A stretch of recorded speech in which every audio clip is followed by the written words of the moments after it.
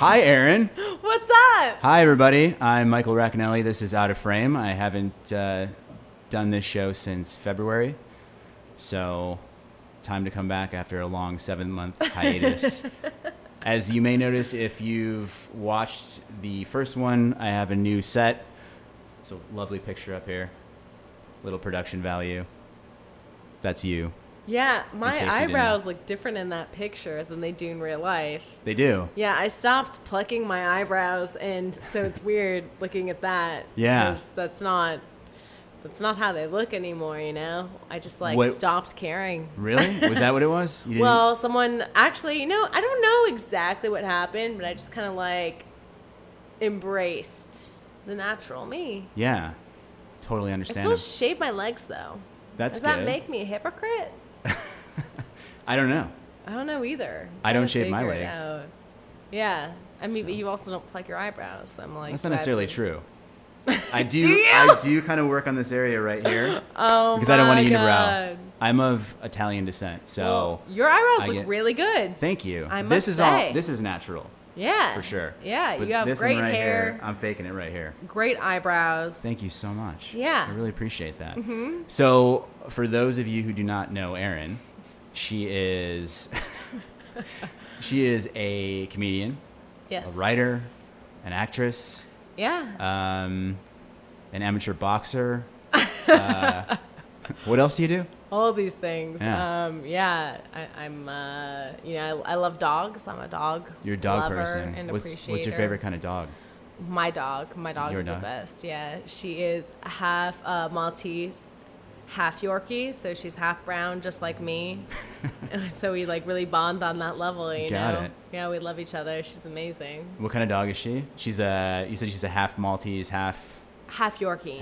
Yeah, so she's a small little thing. Yeah, she's 10, 11 pounds. And she, when she was a baby, she was super multicolored and brown and blonde and golden. And Wow. then she grew up and all of her puppy hair grew out. Wow. And she kind of became more Maltese looking. Okay. So she's kind of blonde, which is just like me. Oh my God. We had the exact same transition into adulthood, you know? Wow. It's so weird, yeah.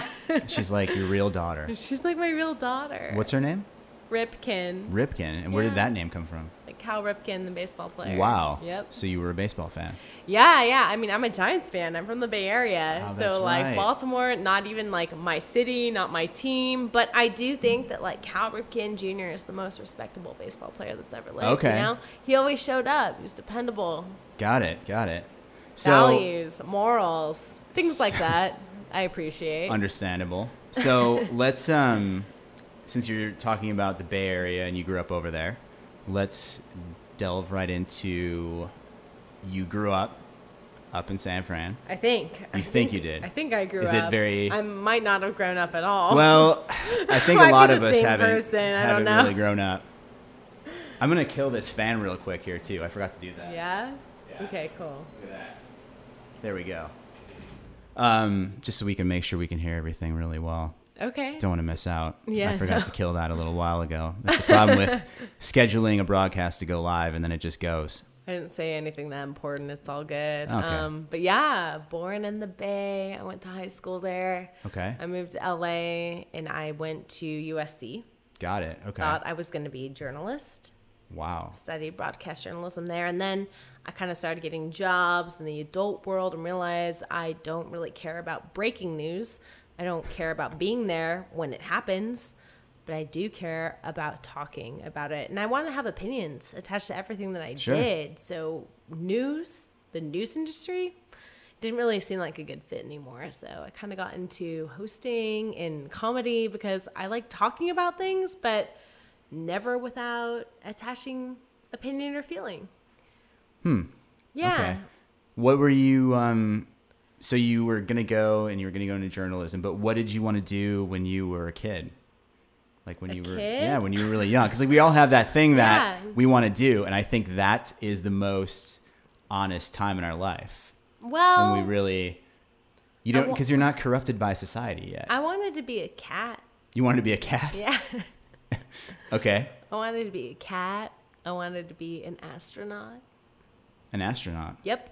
I wanted to be an artist. but like an actual, like a painting. I wanted to do artist. that too. Yeah. I was heavily into the Yep. painting and drawing when I was a kid, entered all the school art Yeah. fairs and all that stuff. Yeah, me too. And I would always like do plays, like put on shows with my brother and my cousins. Like that was my favorite thing. I would like, it was so funny. I would like I have all these tape recordings of like a fake radio station. So do I. Oh my God, Funny no enough, way. I do. Are Yeah. you serious?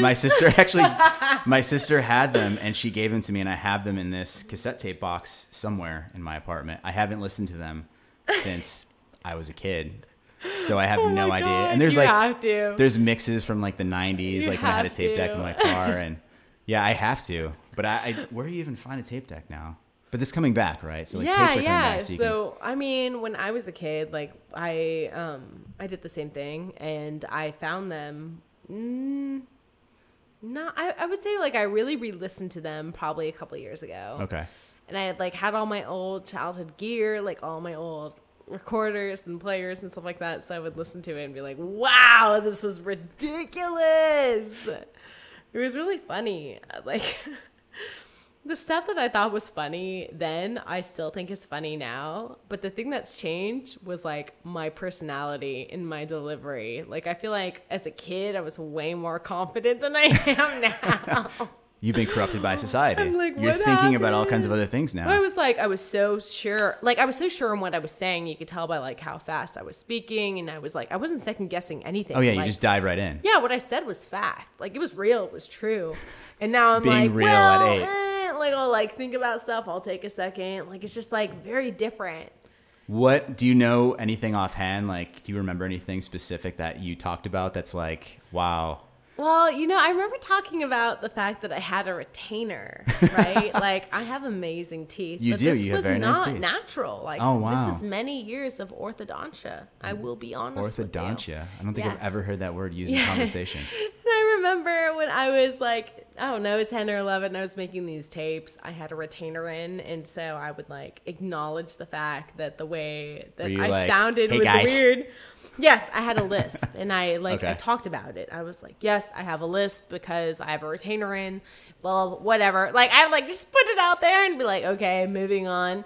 And I thought that was so funny that I like talked about it because no one was ever going to hear that, Like I acknowledged it for an audience that wasn't there. But don't that you is so funny. Don't you think that's kind of funny now, though, that you're doing comedy and that's basically what comedy is? Yeah, You're kind of embracing your flaws and being like, hey, this is weird. No, totally. And now you're doing that. And as a kid, I So- never ever thought I would do that. Like I never thought I'd be a comedian. Like I've never like considered myself hyper confessional. Like I'll be honest, not Sure. until adulthood, right? Right. So as a kid, knowing like no one's ever gonna hear these tapes, why am I talking about the fact that I have a lisp right now? I just felt like I needed to tell someone. But you I listened guess. back I to don't know. them, right? Yeah, no, I did. So yeah, maybe it's just a matter But I thought of- that was so funny. It almost like made me embarrassed, like insecure about the fact. I was like, oh my god, why am I even talking about this? Like really? And then I thought, like, wow, that's weird that like 9-10-year-old Erin was talking about having a lisp. Like I needed to explain it to a non-existent audience. But you got it out and you listened to it. And I think admitting something like that is the first like step to, acceptance and then just being confident about it, right? I guess Then go for so. anything.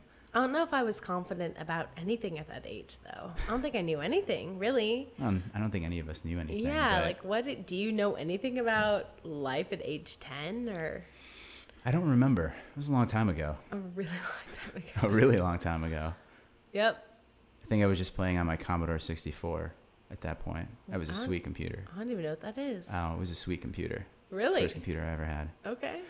So you made tapes as a child, and then what were you doing in high school as far as like creativity goes? Because I'm assuming you were always a creative entity, right? Maybe, kind of. I went to Christian school, and I feel like in high school... I went to Catholic school for 12 years, so... Yeah, it's kind of like your creative side is not like really that much encouraged in schools like that, I feel. At Sort of least true.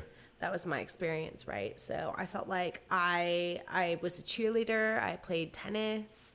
I don't really feel like I was connected to the creative side of me, which is weird because when I was in middle school, I went to a performing arts middle school. Right. I was super connected to all of that. Right. You know, like I felt very like in touch with myself as like a dancer and like a singer. Like I did both those things when I was really, really young. That's why I went to that school and acting and stuff like that. And then I went to Christian school and I felt like it was all super repressed. Like all that kind of wasn't, like it was kind of an option, but it just like felt like not everyone was doing it, and it felt like you were kind of like judged for doing it. I don't know. It was just like a different vibe, you know, a very different vibe than going to like a performing arts school. I don't feel like they did a good job of kind of like fostering or celebrating that. Okay.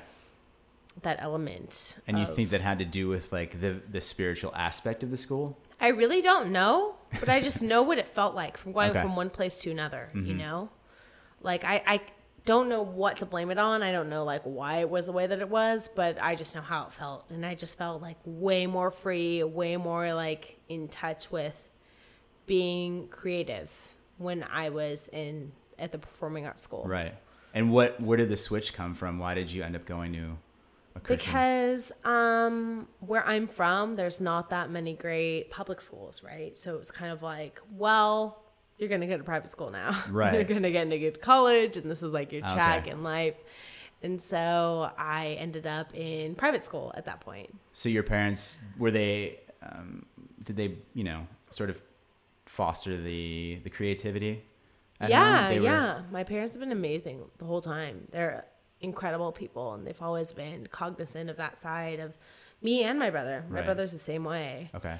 And always helped us develop that, explore it. But they just wanted to make sure you went to a good college. Yeah, I Just in mean, case. going to college wasn't even an option for us. It was like, you're going to college. Right. Yeah, you can go wherever you want to go, but you're going to college. Okay. It wasn't even a question. It wasn't like if, it was where. So how did you get to the point then? So you said you went to USC, Mm-hmm. which is how you ended up down here. Yeah. And you went for journalism? Was that the Yeah. first choice? And Well, I transferred actually. I went to Okay. LMU. okay. And I wanted to a beautiful always campus. it's beautiful. I always wanted to do journalism, but Okay. at LMU, they don't have a journalism program, What did you go into LMU doing? undeclared. Okay. And they have like a certificate program, but it's basically work on top of another major. So when I realized that, I was like, okay, this is what I really want to do. Where are the best programs? It was like Syracuse, USC, Okay. Northwestern. So I applied to Syracuse and USC. Got into both. Oh, wow. Got money to go to Syracuse. Decided, no, I want to go to USC. Did you want to stay closer to your family? Is Yeah. That, okay. Wanted to stay close to California. Want to be close to where my friends were. Right. Yeah. Did any of your friends go to USC with you? I mean, I knew some people that had Okay. transferred at the same time, but it was Right. kind of, or people that had gone there originally. Actually, like my high school boyfriend was there. And then Oh. we ended up dating when I transferred. It was really funny. Yeah, like again. Right. But yeah, I don't know. It was kind of weird because you're joining a group of people that already had that Right. experience of like, oh, we're new here, and then all of a sudden you're new here, and you kind of don't really know. Like everyone has their shit figured out, and you're like, I don't really. Okay, Yeah. what am I doing here? Right. Yeah, transferring sucks. That's basically what it comes down to. Transferring It sucks. really does. But I honestly think it's probably like one of the best decisions I've ever made in my life. So you transferred, you started in journalism, and then what did you get involved with as far as journalism goes in college? I'm assuming there was like a USC like student news. Yeah, I mean, we had to do that as journalism majors, so there was a news channel. So I did. I was the weather girl. Yeah, so I did Wow. like Trojan Vision weather girl stuff. I did. There was this show called Platform where it was Okay. like a debate show. That wow. was like someone takes one side, someone else takes another side, and then we like debate each side. Sure. So I did that show. I did a radio show. Like I Back don't to the radio know. show again. I know, I did all this stuff. It was cool. It was fun, but at the same time it's hilarious. I'm like But nothing stuck then. well, I mean, I would say all of it stuck in a certain way. I do podcasts now, Right. you know, so I know about sound editing. Sure. So there's technical aspects of it. Yeah. But as far as everything in news journalism, like video journalism, like I'm not a news reporter, but right. I know how to edit stuff. Right. I know how to produce content. You know, it's weird. It's like the things that you learn are indirectly related to what right. you're doing now. Right. So there's like, been this constant thread through everything you've done since a child. maybe in certain ways. In certain ways, you're always like growing and building Sure. and figuring things out as you go. So then where did you go from there? So you graduate and you're like, okay, I have a degree in journalism. What happens now? I got hired at TMZ. That was my first job. Amazing. And what did you do there? Oh my God. I don't even know. You do know. I mean, I was working in the newsroom. I was trying to break stories. They need content. They wanted pictures. They wanted to find out what happened to Lindsay Lohan the night before, whatever, Kombucha? you know. She drinking a bunch of kombucha and getting Yes, drunk? Yeah. so much kombucha. So I don't know. It was just kind of like a lot of, they want to break news. They want to break Right. news. They want to be the first people to tell you what's going on. They were the first people to break Michael Jackson's death. Yeah, And that was like kind of when I was there. I Yeah, was there and for that's- that. I was there for when Rihanna's mugshot came out. I remember that was a big deal. Right. I remember there were things that would come across like the desk there that they didn't know if they could go public with or not, because it was, you know, like you have a photo, you don't know where it's from, Right. like you're not. I learned a lot about legality, I would say there. Because they're constantly getting information, but Sure. it's like, when can you actually say that this is true or not? You Right. know, you can't just like put every rumor out there. So Right. I learned a lot about that there. And I learned that I don't really care about breaking news. I don't care about being the first person that tells you Michael Jackson died, but I would like to talk about his legacy. Sure. Or what that meant to pop culture, or Yeah. like what the implications are and why it happened. But I don't really care about being the first person on the scene that can tell you Michael Jackson died today. I don't care. Yeah. Yeah. It's I mean, especially with like celebrity culture, it's really weird how obsessive people become with like details of, and they're just creative people like either one of us. They just attain some sort of status because of the amazing work that they've done, that so many people are, you know, touched by it. And yeah, I mean, TMZ, I usually looked at them as far as, like I said with Michael Jackson, like they broke it and everybody was still confused, and I was like, oh no, it's definitely true because TMZ has it. Yeah. You know, they're pretty good about being able to get in there first. But it is a weird line to cross with breaking things like that and having to be there first and be like, you know, so and so overdosed and this is how it happened, et cetera, et cetera. Yeah. So I can understand why that's kind of like an overwhelming thing, especially as a creative person, not wanting to kind of step over that line. Yeah, kind of. I mean, I think at the time I just felt like it was just like, again, I don't really care about being the first person to know. I do care about what it means. Right. And I've always been that way. But I don't think I was really able to really piece that together until I was actually there, and that was my job. And it was like, you don't have an opinion. You don't, you know what I mean? Like, this is like what you say. These are the facts. And you're a conduit for that. Right. Yeah. So you worked at TMZ, and then what happened? Then I learned I wanted to host. How did you end up quitting TMZ? What did it come Well, down to? Was there any sort of like? I got like this G4 thing that was kind of like a G4 E3 whatever. That was the game. That was the gaming Yeah. network, right? Yeah. Yeah. And I was like, I want to do this. Okay. So I don't know. I just I think what really happened was I realized that I wanted to be able to be a personality. I wanted the freedom to say what I wanted to say. Right. Attach opinion, personality to what I was doing currently. Mm-hmm. And I kind of started getting those opportunities while I was there. Right. And yeah, You have to I jump took on them. it. Right. So what were you doing? What were you doing on G4 then? What was like the? I mean, Did a whatever. bunch of various pieces for? No, just like random things here and there. But like what that meant for me was I was able to take a lot of other hosting opportunities. Like Right. G4 was just like one of them. I was doing stuff for the Stream.tv, which was one of the first live streaming networks. Okay.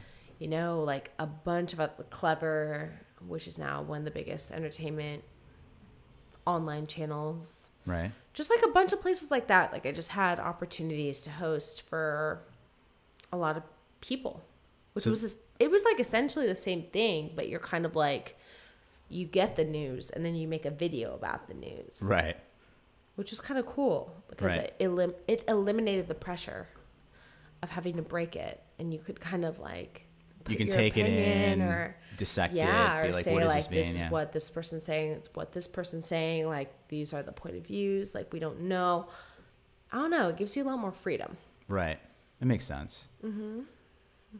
There's sort of this through line of you're just evolving now, because now at this point, so you move on to doing a lot of hosting work, and you're kind of becoming this sort of brand and this content creator on your own. So this is starting to be more so about you and not the vehicle that you're in. Yeah, kind of. Because you've now, after, this entire, all of these points, you've kind of, you did this and that, and was, you were the weather girl on Trojan Vision, then moved on to TMZ, and it was kind of about these sort of vehicles. And then you started, as you were hosting and taking these things in and giving your own opinion, you're now becoming sort of a separate entity that can kind of pick things up. And I'm assuming that's when you started to transition to other things. Like when did the comedy come in? When did the writing come in that? Yeah.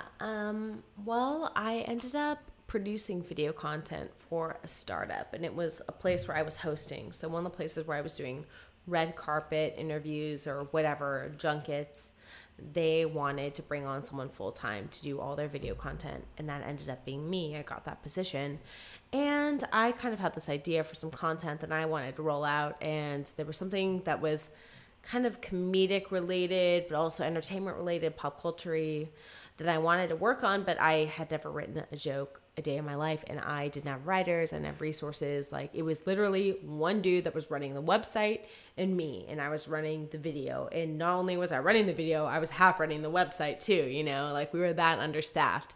So I got into a joke writing class, and there was a showcase at the Improv, and after that I started kind of getting booked around town. So while simultaneously I was here at the startup kind of creating content, trying to figure out how to make this show work for the internet, I was also starting to do stand-up, which I never thought I'd be doing.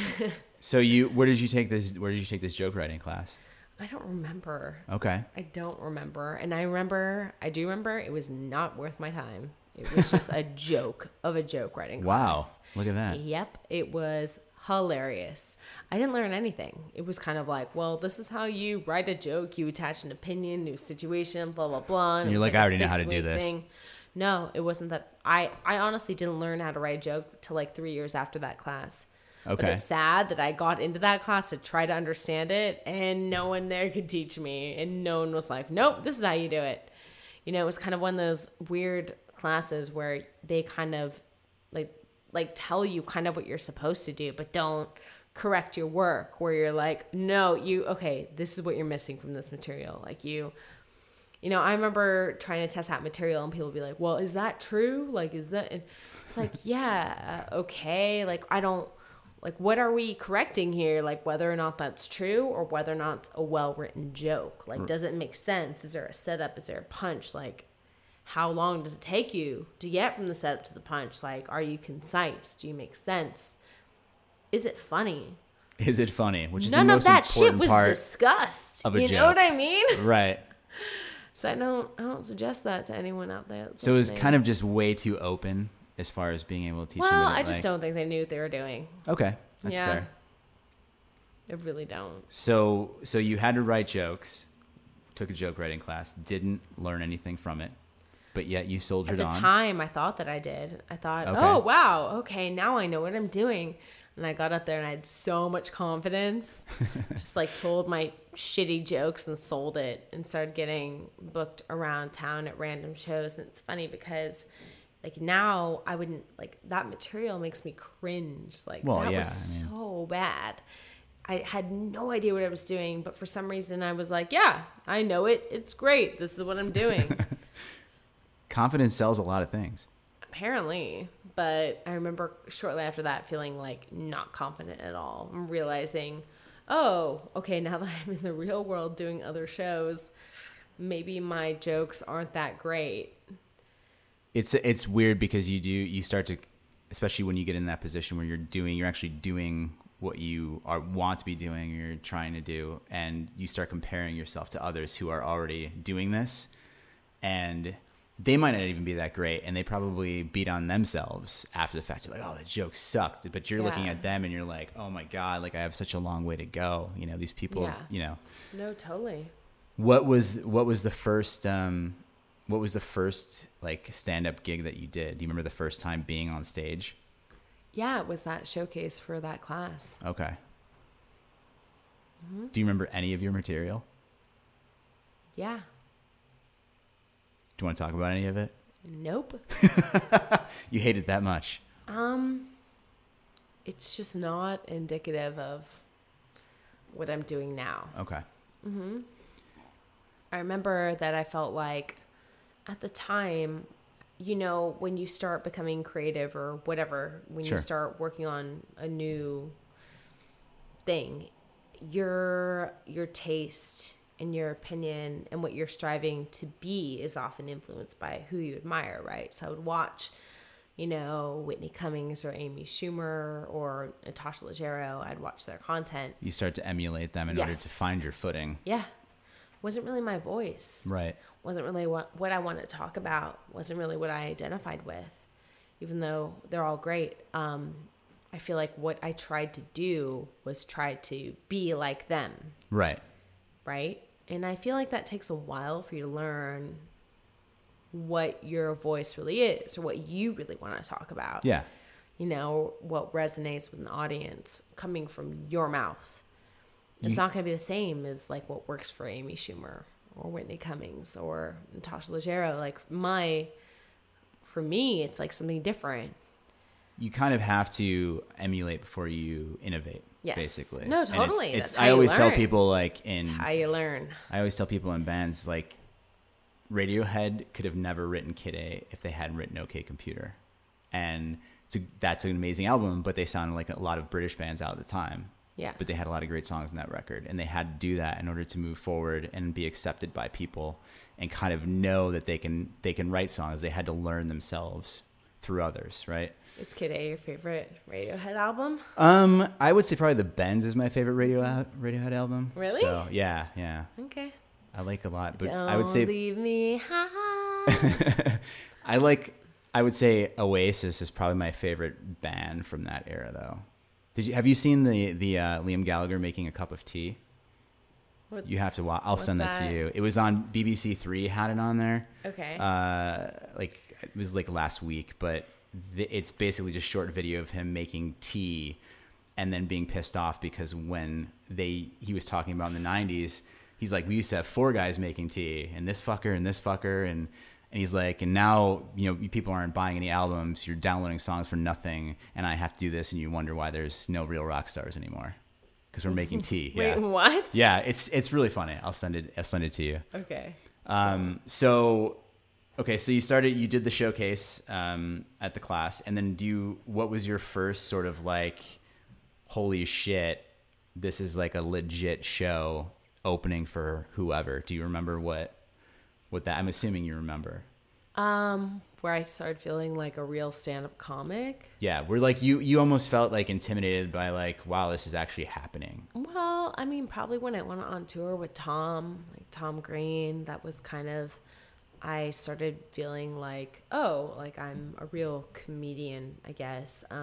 Because prior to that, I'd taken a little bit of time off because I started realizing, like, I don't really like my material. I started realizing the stuff that I had written or was working on was kind of more influenced by other people's voices than really my own. I also felt like it was kind of a bad depiction on, like, who I was, right? Like, I'm up there. It's my voice. It's my face. Right. And I kind of was trying to figure out who I was up there like what message I'm sending.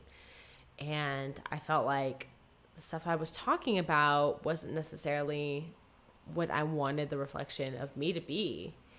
You know, like it was kind of like, now I feel way better about that because I feel like I'm saying stuff that's meaningful and important. Right. And at the time, what I was talking about was kind of like stuff that I thought was personal that others could relate to, or other girls. But I want to do something bigger than that. I don't want to talk necessarily about me and my life. Like I want to talk about social issues and the impact and like what we're doing in this world. Like, why are we slut shaming people? Like, these are the things I talk about now, right?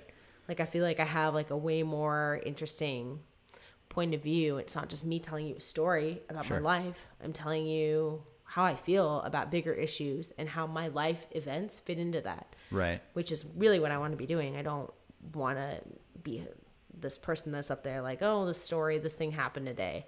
Right. Who cares? Like, what does that mean? You know, what does that mean? Right. What did you learn from that? And that was the element that I was missing in my early stand-up. Okay. But I mean, I'm assuming, I mean, obviously it took time for you to learn that because growing up, you don't learn yourself until much later on. I mean, I remember being, you know, in my early 20s and again, not knowing what the fuck was going on half the time. And thinking about how I thought then, I can't even like come up with a coherent thought of like, how did anything I was thinking about or thought was important made any sense? Mm-hmm. So I think that gradually happens over time. And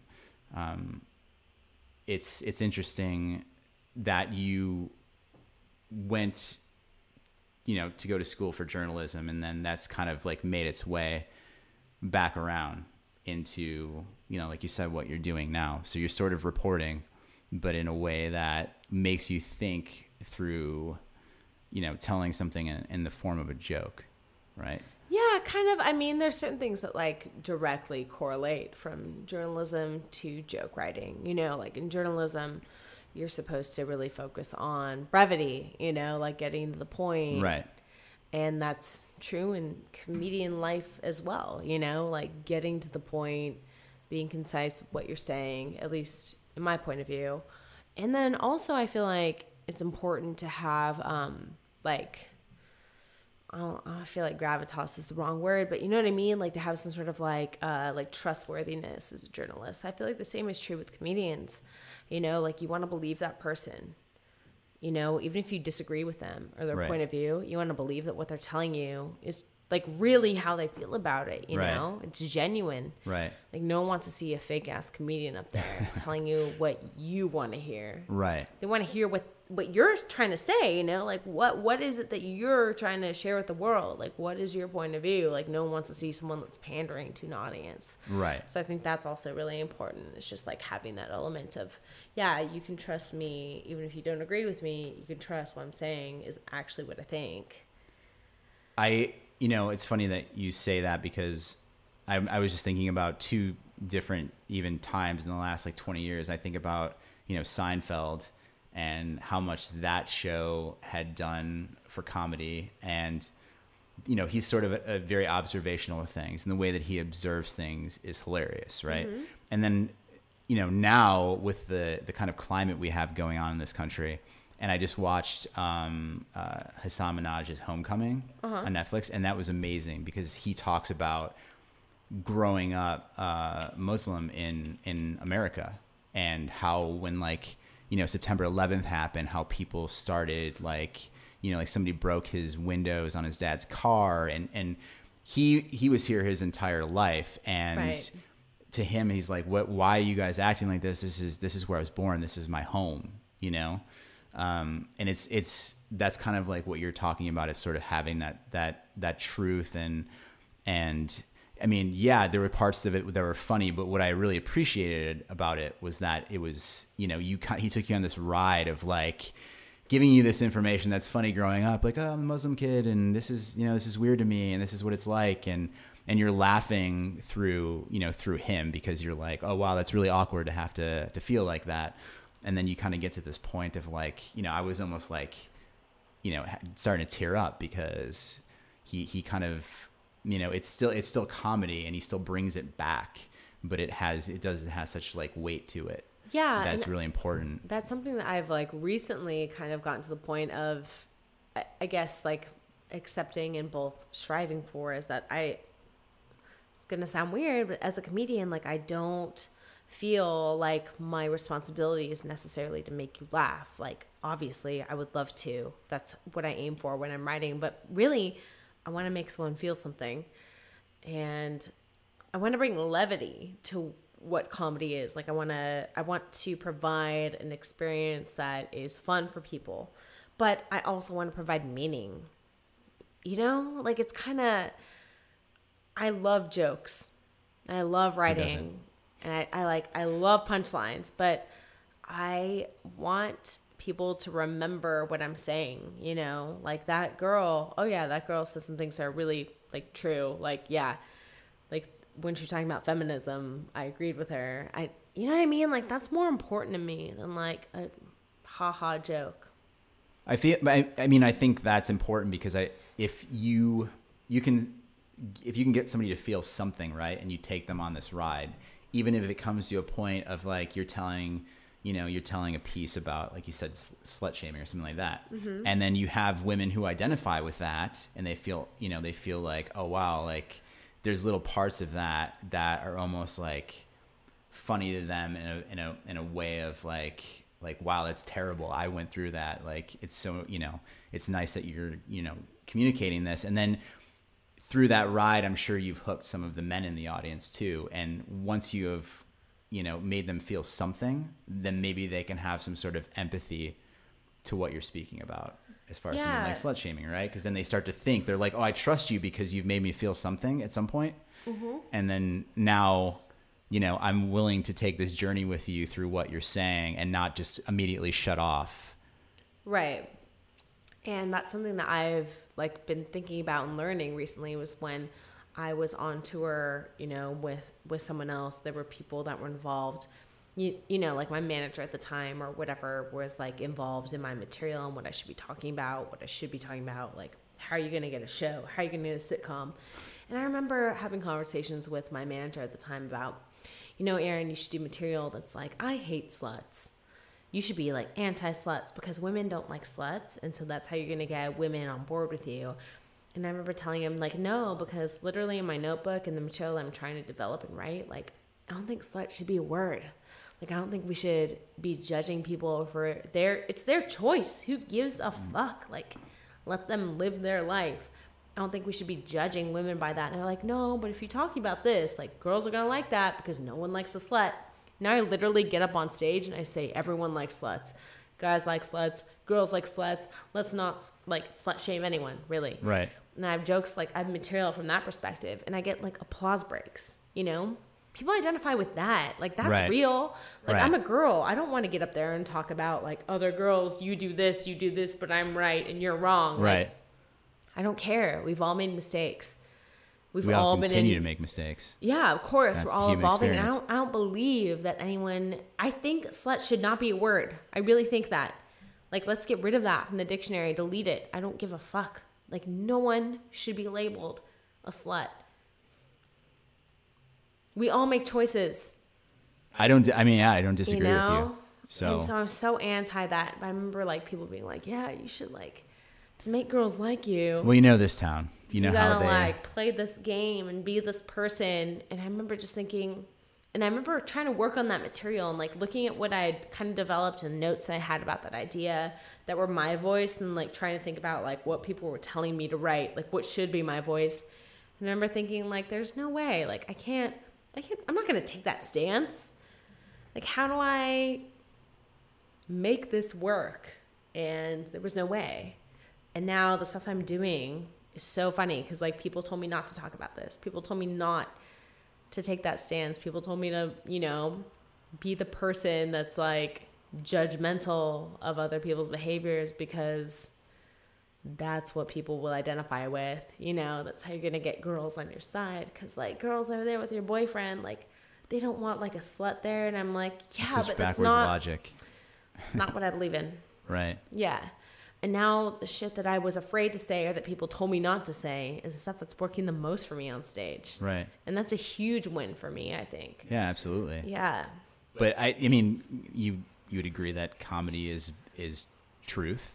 And so, yeah, when you're being yourself and you're being honest about things, people can identify that the most. You know, you can't, the whole idea of you know, in the 50s they didn't have toilet paper or tampon commercials on TV, and that's just the reality of humanity. Humanity finds the things that they have to deal with and identify with every day as something that moves them.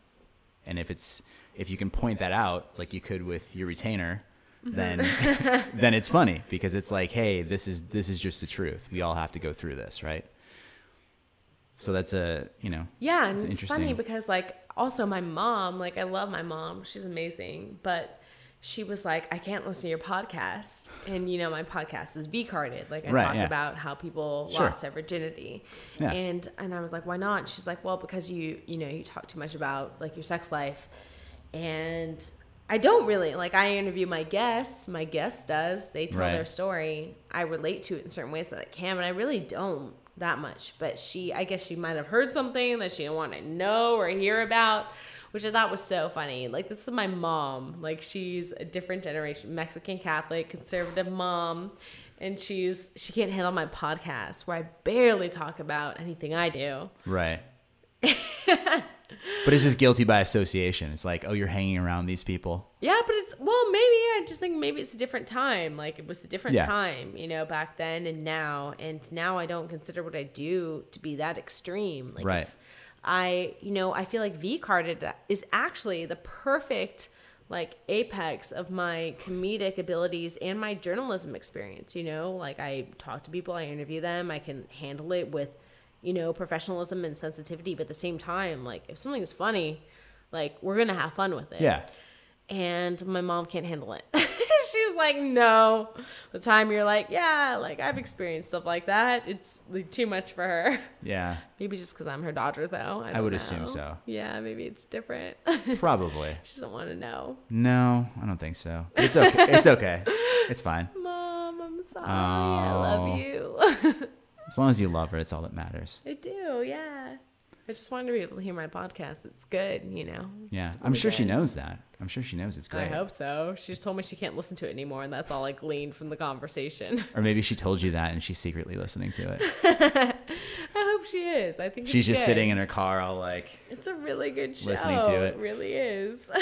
I'm sure. Yeah, I've listened to it. Yeah. What episode do you listen to? I started listening to the very first episode with Camilla Cleese. Yeah, with Camilla, and it was I was listening to it on a car ride. I had a long car ride like a couple months ago, and it's funny. Yeah, I liked Camilla's really interesting. She's my writing partner and like one of my best friends in stand up. But the funny thing about Camilla is that like she is now like a very different person than she was when she lost her virginity, right? Like she aren't we all? Yeah, like but she was like a party girl and now she's like sober. So it was kind of like a different lifetime. Mm-hmm. So I think her story is really interesting because it's almost like looking back and thinking like, yeah, I was a different person, you're a different person, right? But like she has like made some big changes in her life and big decisions, which is awesome and great. But looking back at that like former person, you're like, who was that? Like what? I know. I love her episode. She's great and very, very honest. I love that. It's weird, yeah, like you said, thinking back, like life, it's, you know, you're almost living like, you know, multiple lifetimes in one lifetime. And I think about all the stuff that I've done. Like I used to be in bands and tour with bands and do all that. And that's just like, I can't even imagine or remember most of the things that happened at that time. And it's been a long ride. Yeah. So I definitely feel that. Totally. I feel like my worries and concerns were very, very different when I was like early 20s Erin versus now, you know? Oh yeah.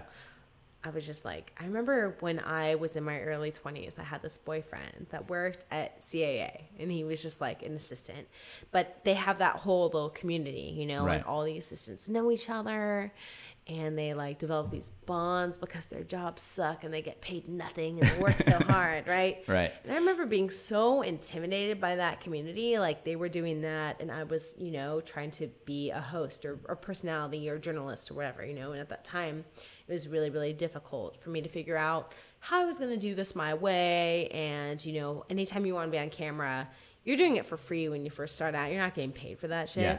So it was kind of like all these stresses of like, how am I going to make this work? Like I felt so far away from my dreams. And it was so weird because I felt like these people that had a path or an idea of what they wanted to be doing, whether it was like, oh, I want to be an executive, I want to be an agent, whatever. Like that in itself was intimidating to me. I was like, oh my God, like I can't handle this. These people like know what they're doing and I don't know. But I would never admit that, sure. You know, but those were the things that like scared me about people that had like a path of what they wanted to do. I was still figuring mine out and didn't know if it would work or not. I was like, oh yeah. That's the weird thing about creativity and any aspect about doing it. I mean, because the reality is you have to support yourself some way. You need to have a place to live and feed yourself and etc.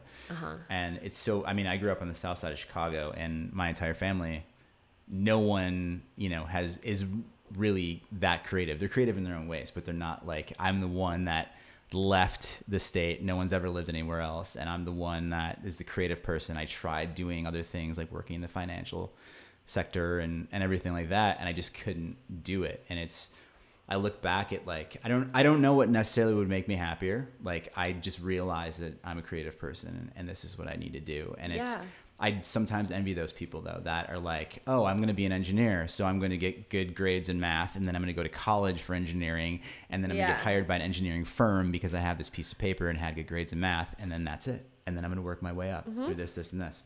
And that's kind of like the CAA thing. You come out and you're working on someone's desk, and then you get promoted, and then you're an agent, and it's like then you start your own agency, and then you like know people and you meet people and whatever. I'm like, wow, you're like, that is scary. Yeah, you're like, I don't know what I'm doing. It might work out. It might work out for them. Like, right. Exactly. Yeah, right. I was so intimidated by like that kind of stuff, which is so dumb because we're all on our own path.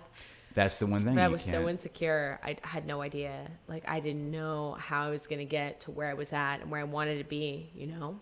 And in this town and in the creative world, you can't ever know some things. And I still struggle with that. Like, how do you get to this next step or this next place? And totally. Sometimes people do, you know, they're like with actors, they're doing like the, you know, I'm going to go to all these classes and I'm going to do all these showcases and I'm going to study. And then they're going to do these, you know, they're going to get this agent and blah, blah, blah. Yeah. And then there's other people that are like, oh, I'm serving at Koi and so sees me. Hey, you're an actor. And boom, like that's it. There's literally no way to do it. So you can't compare yourself to anybody else's path. It just doesn't work. It just creates a lot of anxiety. Yep. Totally.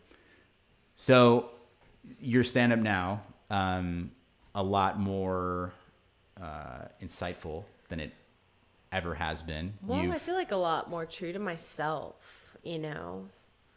Like I consider myself to be like, I know it's going to sound dumb, but kind of a freedom fighter.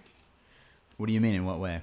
Well, like, I really do believe, you know, of course, with any, like, comedic content, there's a perspective, there's a judgment, right? Sure. But, like, as a girl, as a minority, like, I am, like, fighting for those people. You know, like, I'm fighting for the people that, like, never thought they could win. Right.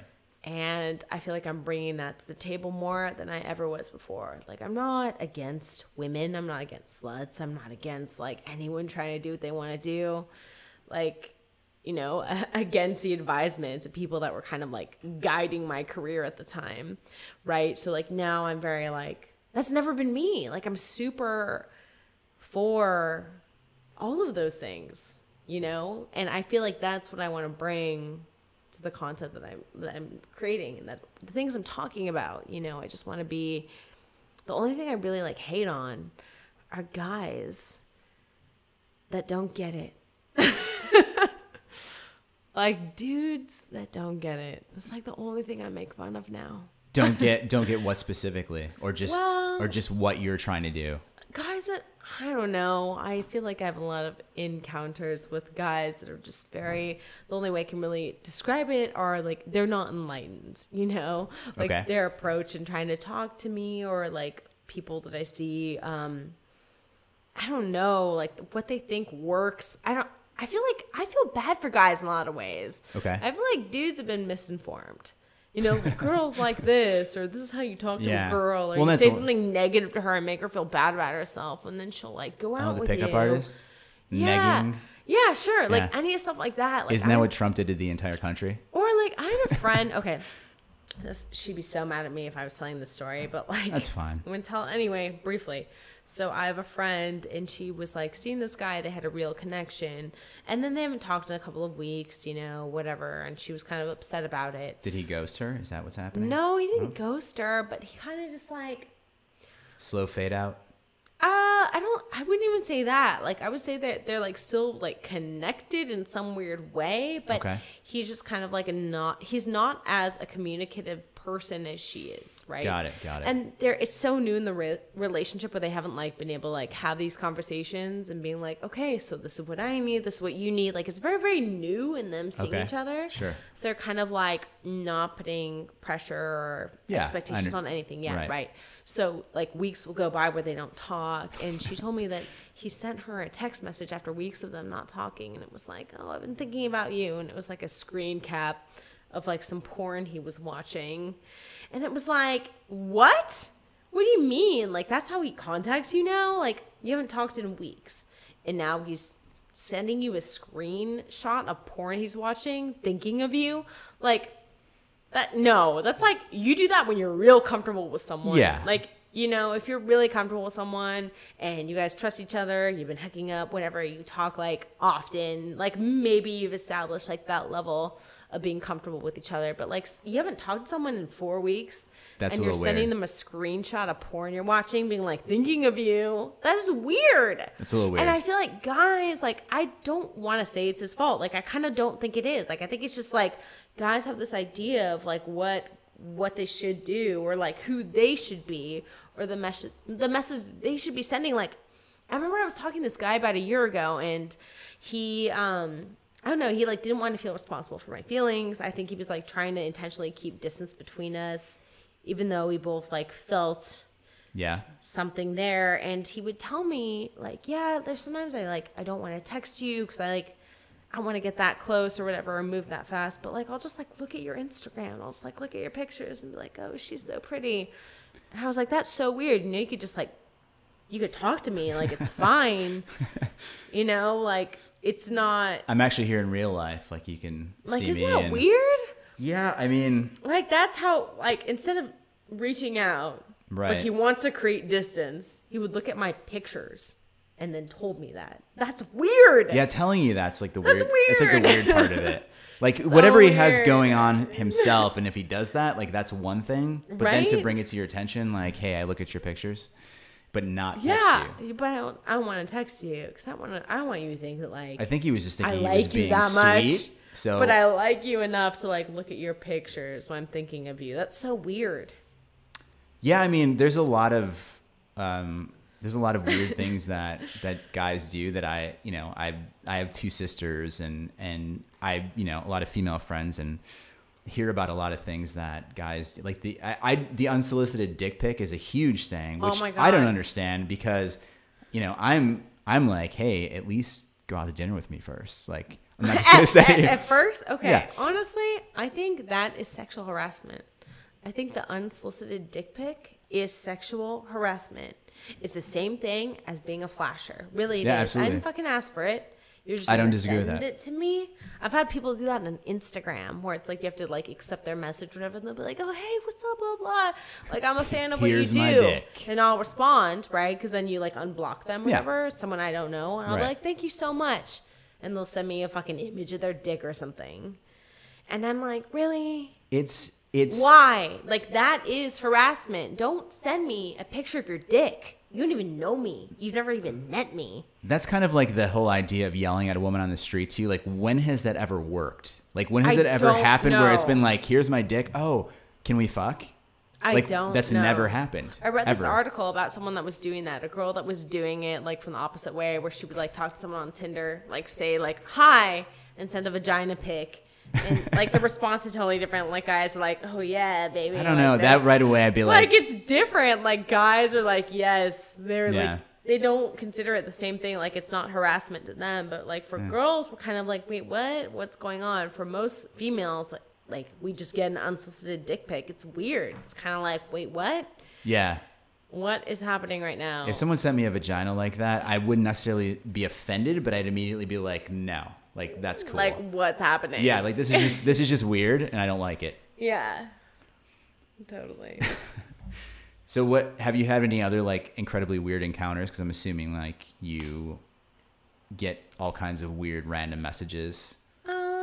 I mean, not really. Like, I feel like that's definitely the weirdest. People that have just sent me random dick pics or something. But, no, not really. There was one person that was interacting with me a lot that kind of had this idea that we were in a relationship, someone I'd never met before. And Wow. it was like a lot of attention, I guess. It was kind of strange. But I don't know. That's probably like the other weirdest thing that's ever happened to me. Guys, you don't want to do that. Just FYI. Any of the don't. things we're talking about, just don't do it. I don't know where that even comes from, like where that behavior. I mean, honestly, I feel bad talking about it because I feel like it's like a mental health issue. It could be, but it's pretty prevalent from what I understand. What, dick pics or Yeah. thinking that you're okay? Well, No, no, dick that's pics. that's Yeah. different. That's just Yeah. like different. But I feel like the person that was Yeah, like, that's like, definitely that like thought a we were in- disassociative, like yeah, someone that thought that we were like in a relationship or felt like betrayed by me or whatever. It was kind of like that I'd never met. right. You know, that was kind of weird. But other than that, things are good. Other than that. So what's next for you then? What's next? What's next? Well, you know, I just wrote some projects trying to see what's happening with that. I'm on a Stanley animated series called The Reflection, which is dope. What do you play on that? Like a lot of random voices. Okay. I'm like this mutant, like a teenager, bitchy mutant that lives in the sewer, and she's mad at the world. And I do other voices for that, which is really fun. And yeah, and then my podcast, V-Carded. V-Carded. And when and where can you hear that? You guys can go to vcarded.com or subscribe on iTunes. We're there too. So that's awesome. And other than that, just like whatever comes my way, taking it. What's like the pinnacle for you now? But what's your, like, you know, everybody has that kind of like long-term, like, okay, if this happened, it'd be fucking awesome. What's that kind of goal for you? I have a lot of things I want to do and accomplish, I think, along the way. But I really want to like learn TV, like in and out. Like I want to sell a show. I want to like be there and see how it's made and learn about that process. Like that's something I'm really working on this year, is trying to figure out how to create TV. That's my biggest goal for the time being. So are you doing it more so as in a writer aspect, or are you doing it, do you want to do like the production and like directing maybe? Or do you want to, is it something It's that you're so trying funny. People keep asking me that if I want to direct stuff. And I'm like, I don't. It's a natural progression typically for like an actor or whatever, because it's like you can't be in everything that you write. Right. You know, and I've thought about that too. I'm working on I'm doing a table series for a web series, comedy web series I wrote tomorrow. But you know, there's a couple other projects that I'm writing that I'm like, I'm not right for this, and I would love to direct something. I'd love to produce something. So I think it's just a natural progression. Yeah. So are you looking at TV in the aspect of like, hey, I would just like to write and then maybe direct this and not so much like play a part in it? I mean, I wouldn't count anything out. Like I'm interested in learning like how it's all done. Mm-hmm. So I think it's all definitely a possibility. Okay. And do you have anything aside from, you know, you said you've been writing some things. Are there anything that you're gonna shoot yourself that we can look forward to? Is there anything in the works that's just gonna be happening? Yeah, there is, but I don't Okay. know if I can talk about it yet. Okay. Yeah, there's some stuff on the horizon that might be coming out this holiday season. Ooh, holiday It'll be season. really funny. Yep. Wow. Maybe on like College Humor or something like that. Oh, But we'll see. Okay. We'll have to keep a lookout for that. Yep. All right. Well, do you have anything else that you would like to add? No. Okay. No. I'm talked out. You're talked out. Yep. Yeah, we've made it. We made it a good hour here, We so did it's it. pretty solid. We've passed the finish line. All right. Well, Erin, thank you for joining me for my you. second episode, Yay. and thank you to everybody out there for tuning in. And I will hopefully see you again, not in another 7 months, but I just have a lot of things happening, so it's hard to pull this together. But thank you again for being here. Thanks for having me. Of course. Bye, guys. We'll see you again. Bye.